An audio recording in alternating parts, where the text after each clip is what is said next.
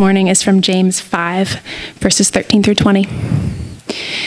Is anyone among you in trouble? Let them pray. Is anyone happy? Let them sing songs of praise. Is anyone among you sick? Let them call the elders of the church to pray over them and anoint them with oil in the name of the Lord. And the prayer offered in faith will make the sick person well. The Lord will raise them up. If they have sinned, they will be forgiven. Therefore, confess your sins to each other and pray for each other so that you may be healed. The prayer of a righteous person is powerful and effective. Elijah was a human being, even as we are. He prayed earnestly that it would not rain, and it did not rain on the land for 3.5 years. Again he prayed, and the heavens gave rain, and the earth produced its crops. My brothers and sisters, if one of you should wander from the truth and someone should bring that person back, remember this: whoever turns a sinner from the error of their way will save them from death and cover over a multitude of sins. This is the word of the Lord. Thanks be to God.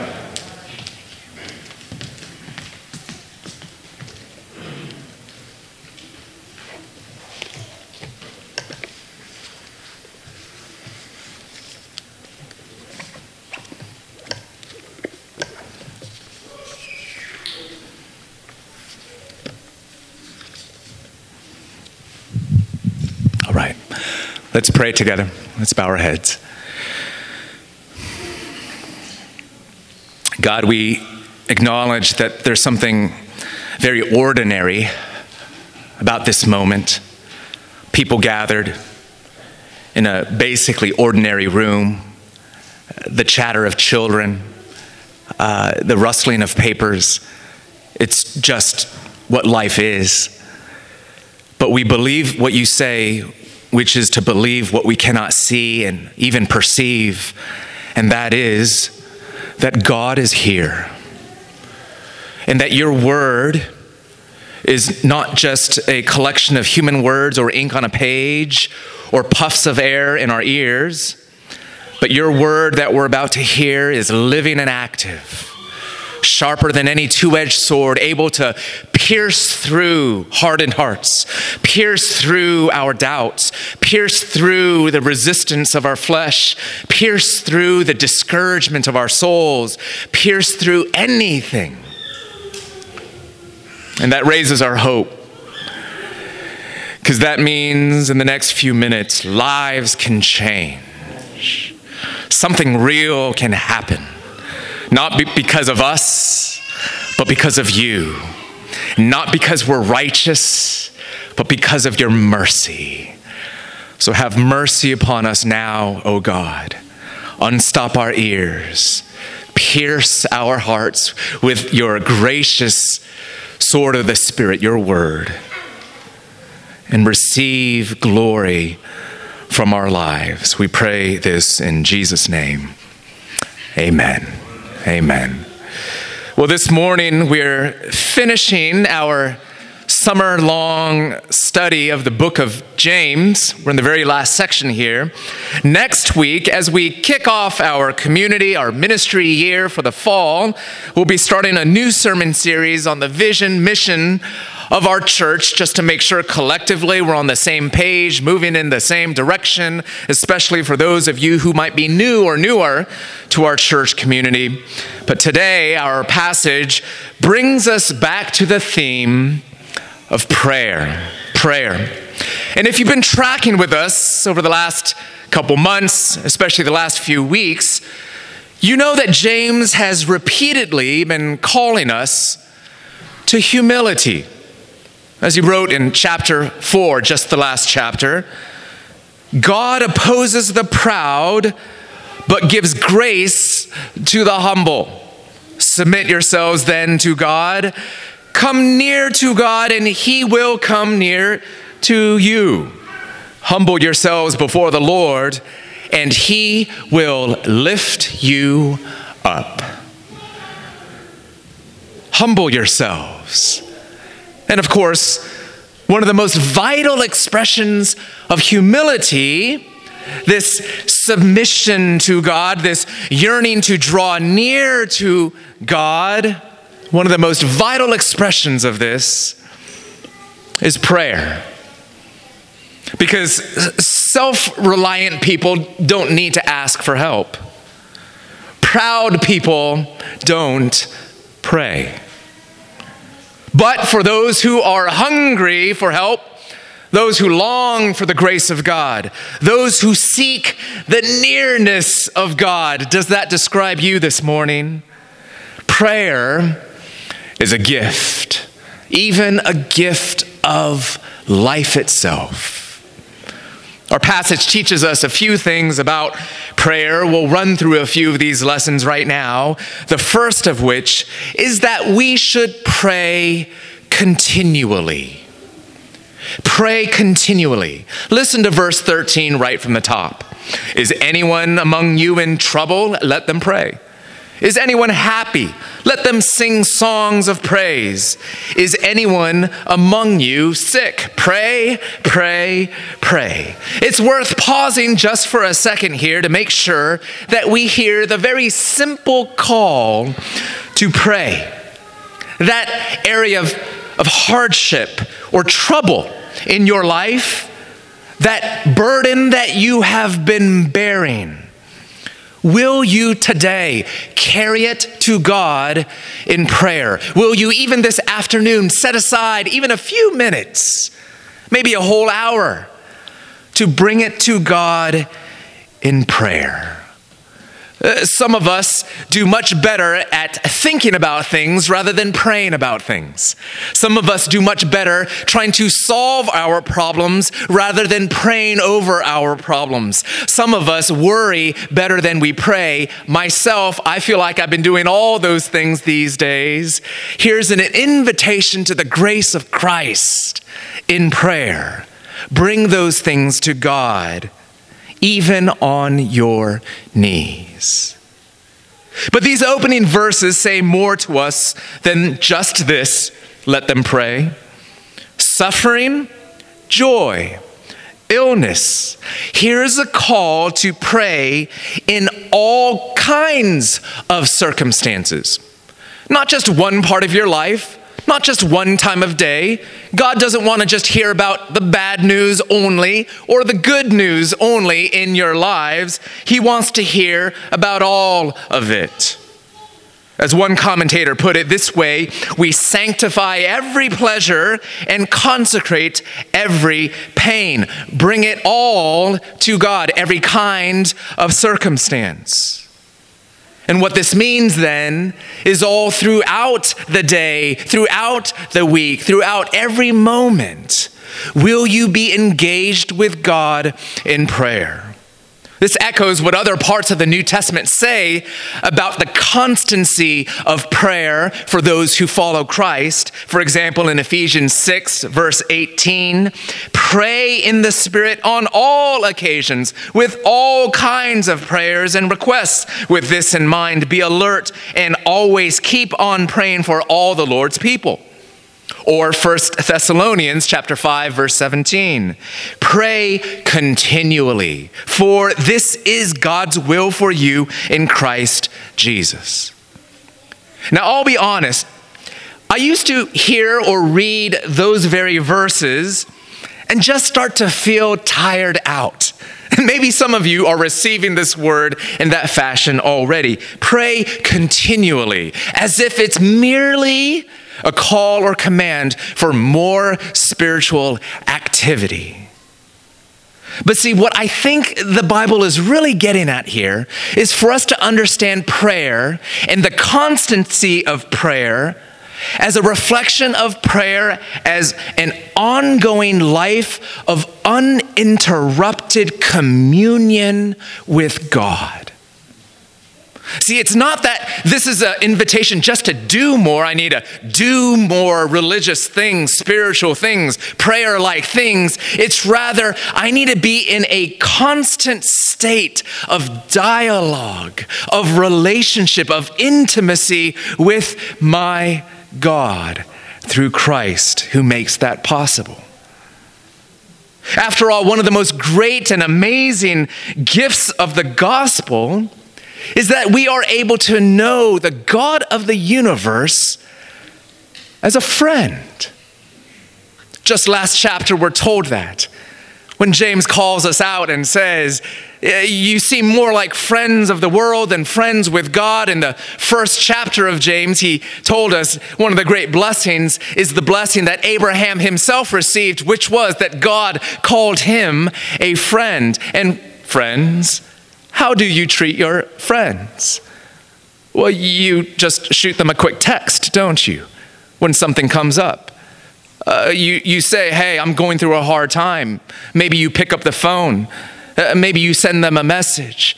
Maybe you pull them aside. Or when good things happened, you send them a flurry of emojis. No one knows exactly what you mean by them, of course, but they know you're happy. You're disclosing your heart to them. But it's an ongoing thing, isn't it? At all hours of the day, you let your friends interrupt yourself because you want to be in constant relationship with one another. A random text message here or a group text message, maybe you're in one of these chains that I'm on, 3 other friends from all across the country, just at random hours of the day where someone pops in with a totally irrelevant topic. No introduction, you just start throwing out a thought. It's an ongoing, even unfocused, that's okay, dialogue among friends. That's prayer.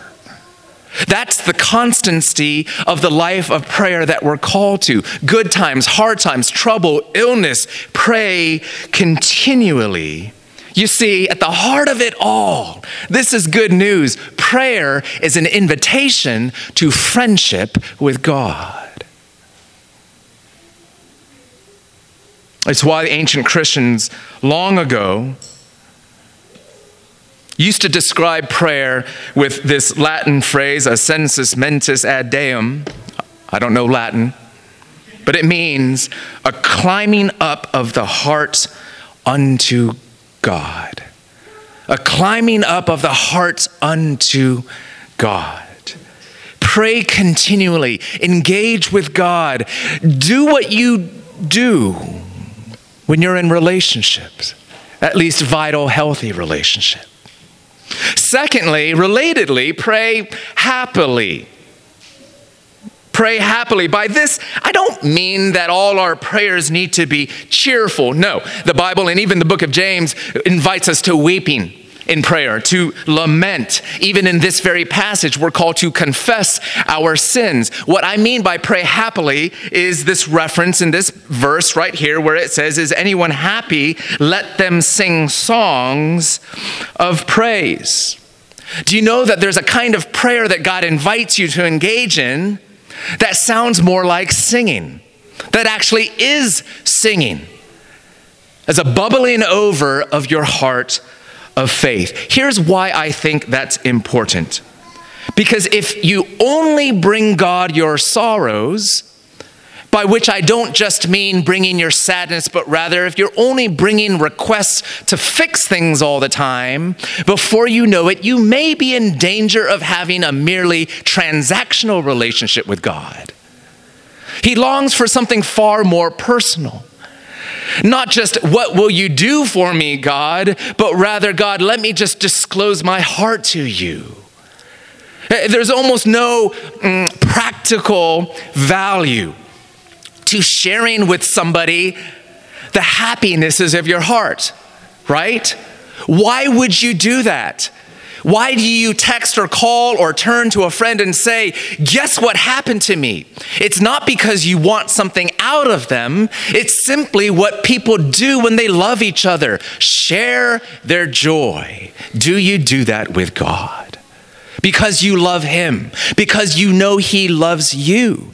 Don't you know one of the clearest, most concrete and vibrant signs of a healthy, flourishing relationship and faith in God is that you on a regular basis share your joys with Christ. You tell him what's on your heart. You tell him what's making you click your heels or high five the world.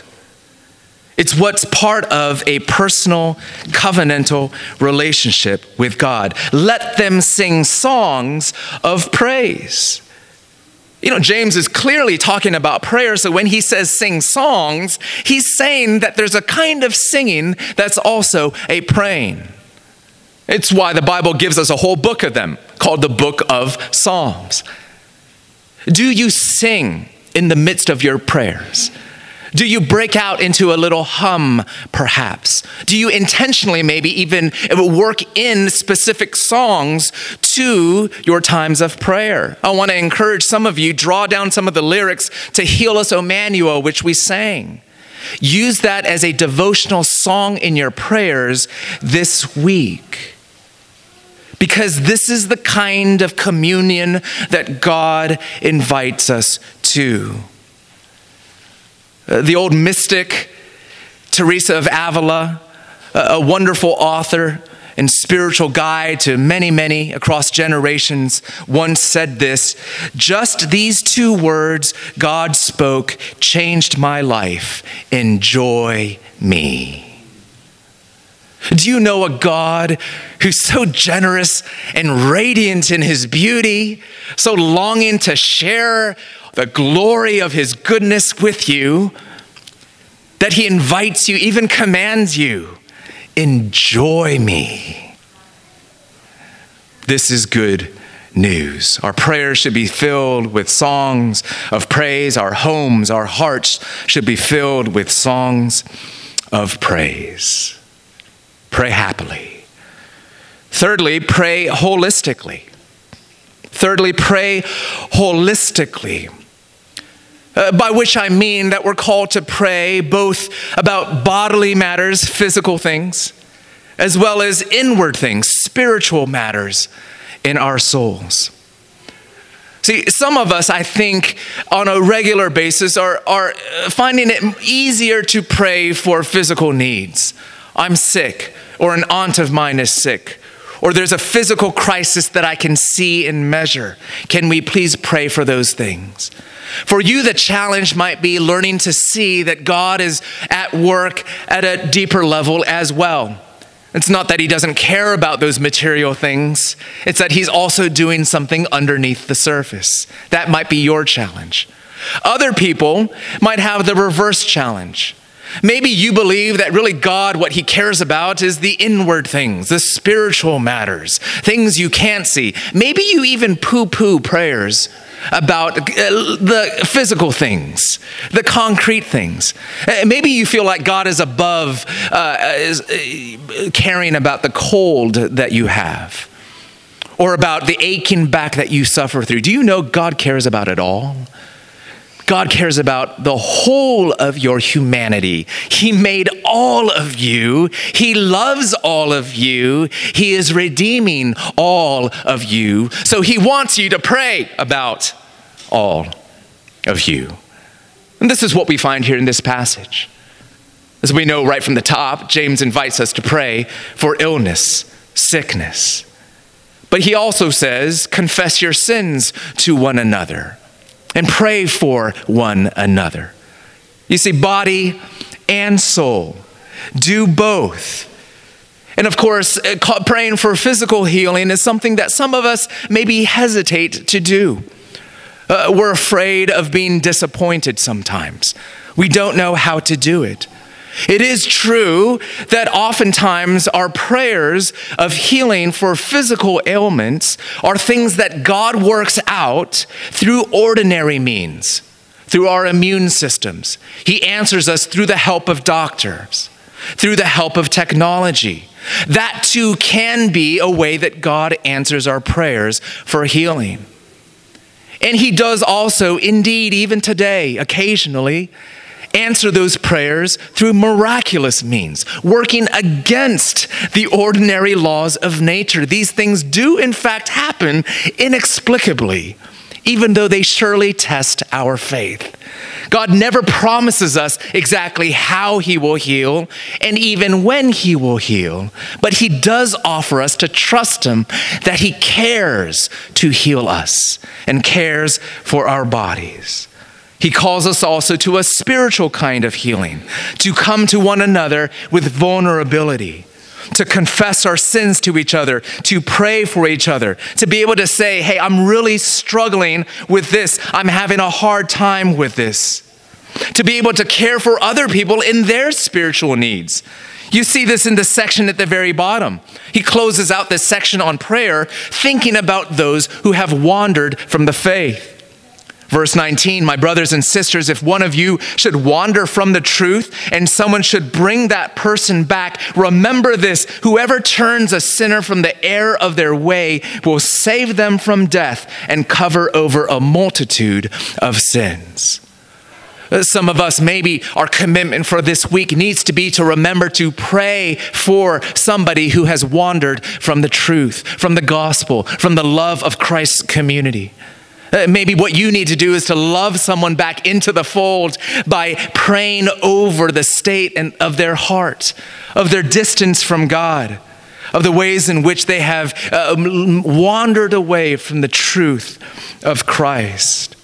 All these ways in which we're called to pray for physical things, for spiritual things, indeed for all things. Fourthly, we're called to pray expectantly. To pray with faith, believing that God hears and answers our prayers. Again, not always in the way that we might want or expect, but still to be expectant and hopeful that God does not turn his face away from our cries. We see in verse 15 that prayer offered in faith will make the sick person well. The Lord will raise them up. Earlier in James 1, we heard the exhortation that we must pray and not doubt. Not being double-minded, saying at the same time, well, let's pray for this, but God isn't going to do something about it anyway. Praying with faith. Verse 16, the call to pray like a person believing that the prayer of a righteous person is powerful and effective. The prayers of a righteous person is powerful and effective. And James gives, as an example of this, Elijah, who was not a perfect person. In fact, James emphasizes that he was just like us. In fact, if you were to go back to the book of Kings, you would learn that Elijah was prone to depression, even prone to self-pity. He had many weaknesses, and he struggled just like we do. And yet his prayers were answered powerfully. And we struggle, don't we, with cynicism about prayer, not being sure that prayer, quote unquote, works. Or maybe because we sort of lean into a kind of a naturalist view of the world. Meaning, even if you're a professing Christian, you start to believe that there isn't more than meets the eye. That really it's just this world and the physical laws of nature that dictate how things operate. So why bother praying?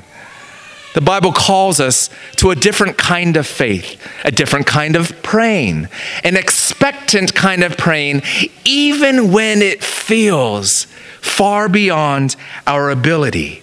In fact, if you're not praying in a way that makes you feel like you're stretching beyond your normal means, you probably aren't praying expectant prayer. That's the point. It requires faith, not in prayer itself, as if it's some magical incantation, but rather faith in God. I'm going to share with you a story that I read from this actual commentary in the book of James that I found helpful. But it was written by professor, pastor, and author Dan Doriani, who was a professor at Covenant Seminary. And Yancey may have taken some classes from him and wrote about his experience with praying for that which we all struggle to pray for from time to time, and that's physical healing.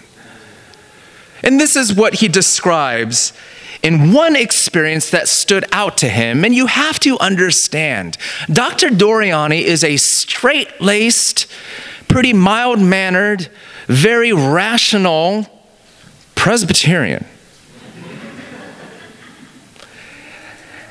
And this is what he writes. A friend suffered a viral infection of the heart. Well, it was not a heart attack. It mimicked many of the symptoms of one. My friend felt listless. He looked gray and lifeless. One day at church, I told him that James 5 instructs elders to lay hands on the sick and to pray for their healing. I suggested that he call the elders for that very purpose. 2 weeks later, he told me he wanted to proceed. No one in the church had done this before, so we did something very Presbyterian. We studied the matter another 6 weeks and hoped he didn't die in the meanwhile. At last, we appointed a night for prayer, and the elders gathered. Our church's pastor, I was the college professor at the time, summoned the elders. Before we pray, he told us not to expect a dramatic physical healing since God heals in many ways. I appreciated his motive, but there was no need to restrain my enthusiasm. My doubting heart was already skeptical enough. My friend knelt down in the middle of a circle of elders. We anointed him with oil, laid hands on him, and began to pray. Since I had started the process, I was appointed to offer the closing prayer. As soon as we began to pray, I had an overwhelming sense that God was at that moment healing my friend. My arms felt what I can only describe as bolts of fire pulsing through them. As I grasped my friend's shoulder, heat and energy burned in my hand. I felt that my one hand could lift all of his 230 pounds to the ceiling or push him through the floor if I wished. I knew God was healing him. I wanted to shout, "We must stop praying that God will heal John and start praising God that he has healed him." But I was too astonished, too unsure of my sensations to say a word to anyone that night. For 4 days, I kept my experience to myself. 4 days later, after church, my friend beckoned to me with a wild grin. "Dan, watch this." At once, he dashed up a flight of stairs. I dashed after him and met him at the top. He smiled, and I'm not even breathing hard. "I knew it," I exclaimed, and told him what I had felt a few nights earlier. And he told me, I knew it too. God heals. God answers prayer. And I don't read this story to present it to you as the normative experience for those who pray or specifically pray for healing. As I've already said a couple times, God's answers to our prayers are often not what exactly we want and not according to the timetable that we often have ourselves. But I mentioned this story in this section of the sermon simply to say this. What do you believe is possible? What do you believe God can do? And receive not only the promise of God's word, receive also the testimony of other saints, other people that even against their own temperament, I'm telling you, you got to meet Dr. Doriani, against his own temperament, the unlikeliness of God doing this with this particular individual, believing even in the testimonies of one another. Friends, prayer really works because God works and is working. I mean, friends, really, as we're talking about the importance of praying expectantly, what have you given up praying for? Where have you begun to believe, I don't know that it's going to happen, or God doesn't care, or I've prayed long, but he hasn't answered, or that thing is actually getting worse, not better.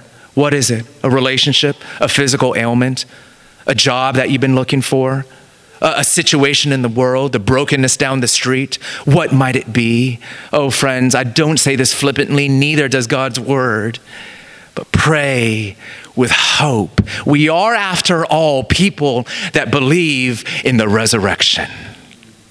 God can do all things. Pray like resurrection people. Pray resurrection prayers.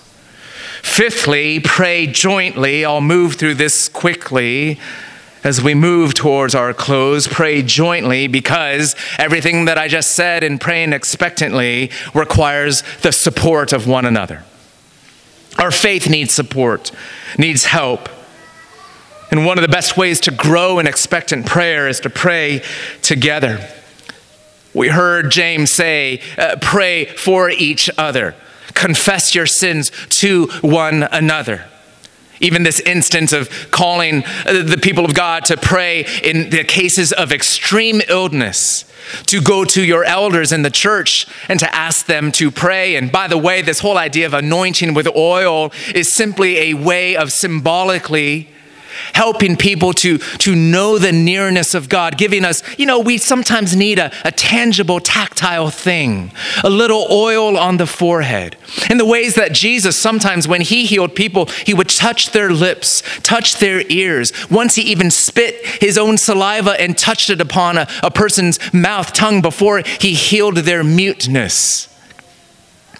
God wants to help us in our weakness to feel even with our bodies that we're near. So he said, just put a dab of oil on their forehead and help them to know that God touches you. God is near to you. God is listening to you. And let the elders pray.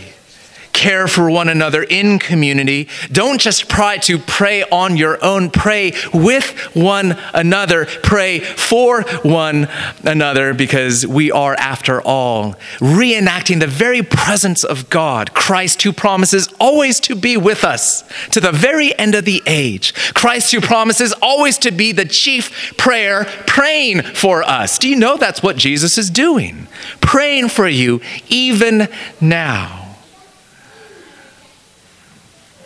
Pray for one another, pray with one another, and receive the grace of God from each other. It might be in your neighborhood groups. It might be with a friend. Maybe you need to be intentional this week in some conversation that you have with someone. It might even feel awkward for a moment, but just to say, hold on, time out. Can we pray together? It might be before a meal that you share, especially someone in the church, if you meet up for a meal or for coffee, just to say, hey, we just talked for an hour. Can we just pray for 30 seconds about what we just talked about? Lift it up in prayer together, because we need one another. One thing that I'd love to invite you to enter into together in praying in community, but also individually, is a helpful prayer resource or tool that's called the Daily Prayer Project. It's been developed by some of our brothers and sisters at Grace Mosaic, our sister congregation, led by Pastor Joel Littlepage. And it's actually a resource that gradually is being shared across different churches around the country. It's a really helpful guide that lets you use a guide to structure your prayers each day, Monday through Sunday, so all around the week, using different forms of prayer.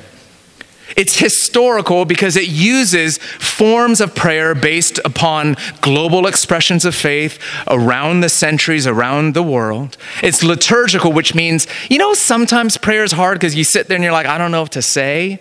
This actually gives you a few words to say, if not at least to jumpstart some of your prayers.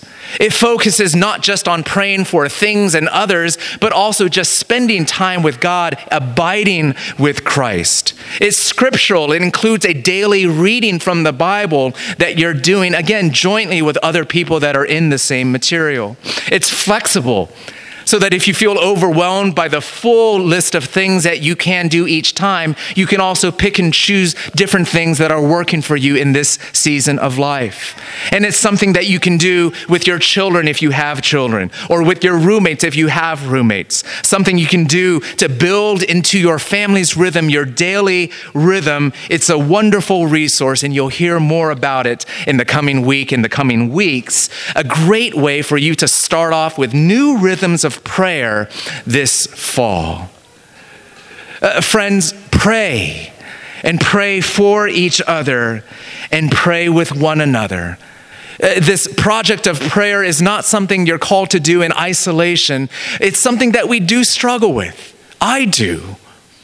It's something we're called then to struggle with together and to struggle to pray expectantly together through structured means, through spontaneous means, individually and in community. I want to close with one more story that Dr. Doriani shares in the same book. Another word of encouragement to close: believe in the possibility of God and the promise of prayer. He writes, even after I had seen others healed, I had a hard time applying it with my family. When my friend's heart was healed, my baby daughter was suffering a terrible rash all over her body for the first 11 months of life. We had to keep her skin covered all the time, even on the hottest days. For the moment her skin was uncovered, she began tearing at it. She screamed until the walls shook. No matter how rapidly we changed or washed her, she tore at her skin so furiously that her fingernails made hundreds of tiny lacerations on her skin. As concerned as we were, it was hard for me to call the elders to pray over her skin. It was just a rash. More than that, I must confess that though I taught others about praying for healing, I struggled to keep my own skepticism at bay. After all, we were already praying for her and nothing was happening. We did call the elders eventually, but when the hour came, I fell flat and defeated. The elders left our home after a while. I immersed myself in work and thought of my daughter, and her anointing flew from my mind. Then, a few hours later, I thought I heard the sound of soft weeping coming from upstairs. I left my books, walked to the stairs and called up, is everything all right? Is someone crying? Someone was crying. It was my wife from the bathroom, where sweet tears of joy ran down her face. I climbed toward her and she looked from me to our baby and choked out the words, "She's playing in her bathtub." For the first time in her life, she's playing in her bathtub. Friends, what are you holding back from God? What are you refusing to believe that God can answer, that God can do? What might it look like for you to pray continually in uninterrupted communion with God? What might it look like for you to pray expectantly, believing in a God of love, believing in a God of resurrection? Let's pray. Oh, we believe, help our unbelief. We bring our broken selves to you, O God, and we pray that you would help us to pray. We trust in you. We know that you desire good for us. Jesus, even for this life of faith, this too you died for, rose for, gave us your Spirit for. Jesus, even this is for you. Teach us to pray. We pray in Christ's name. Amen.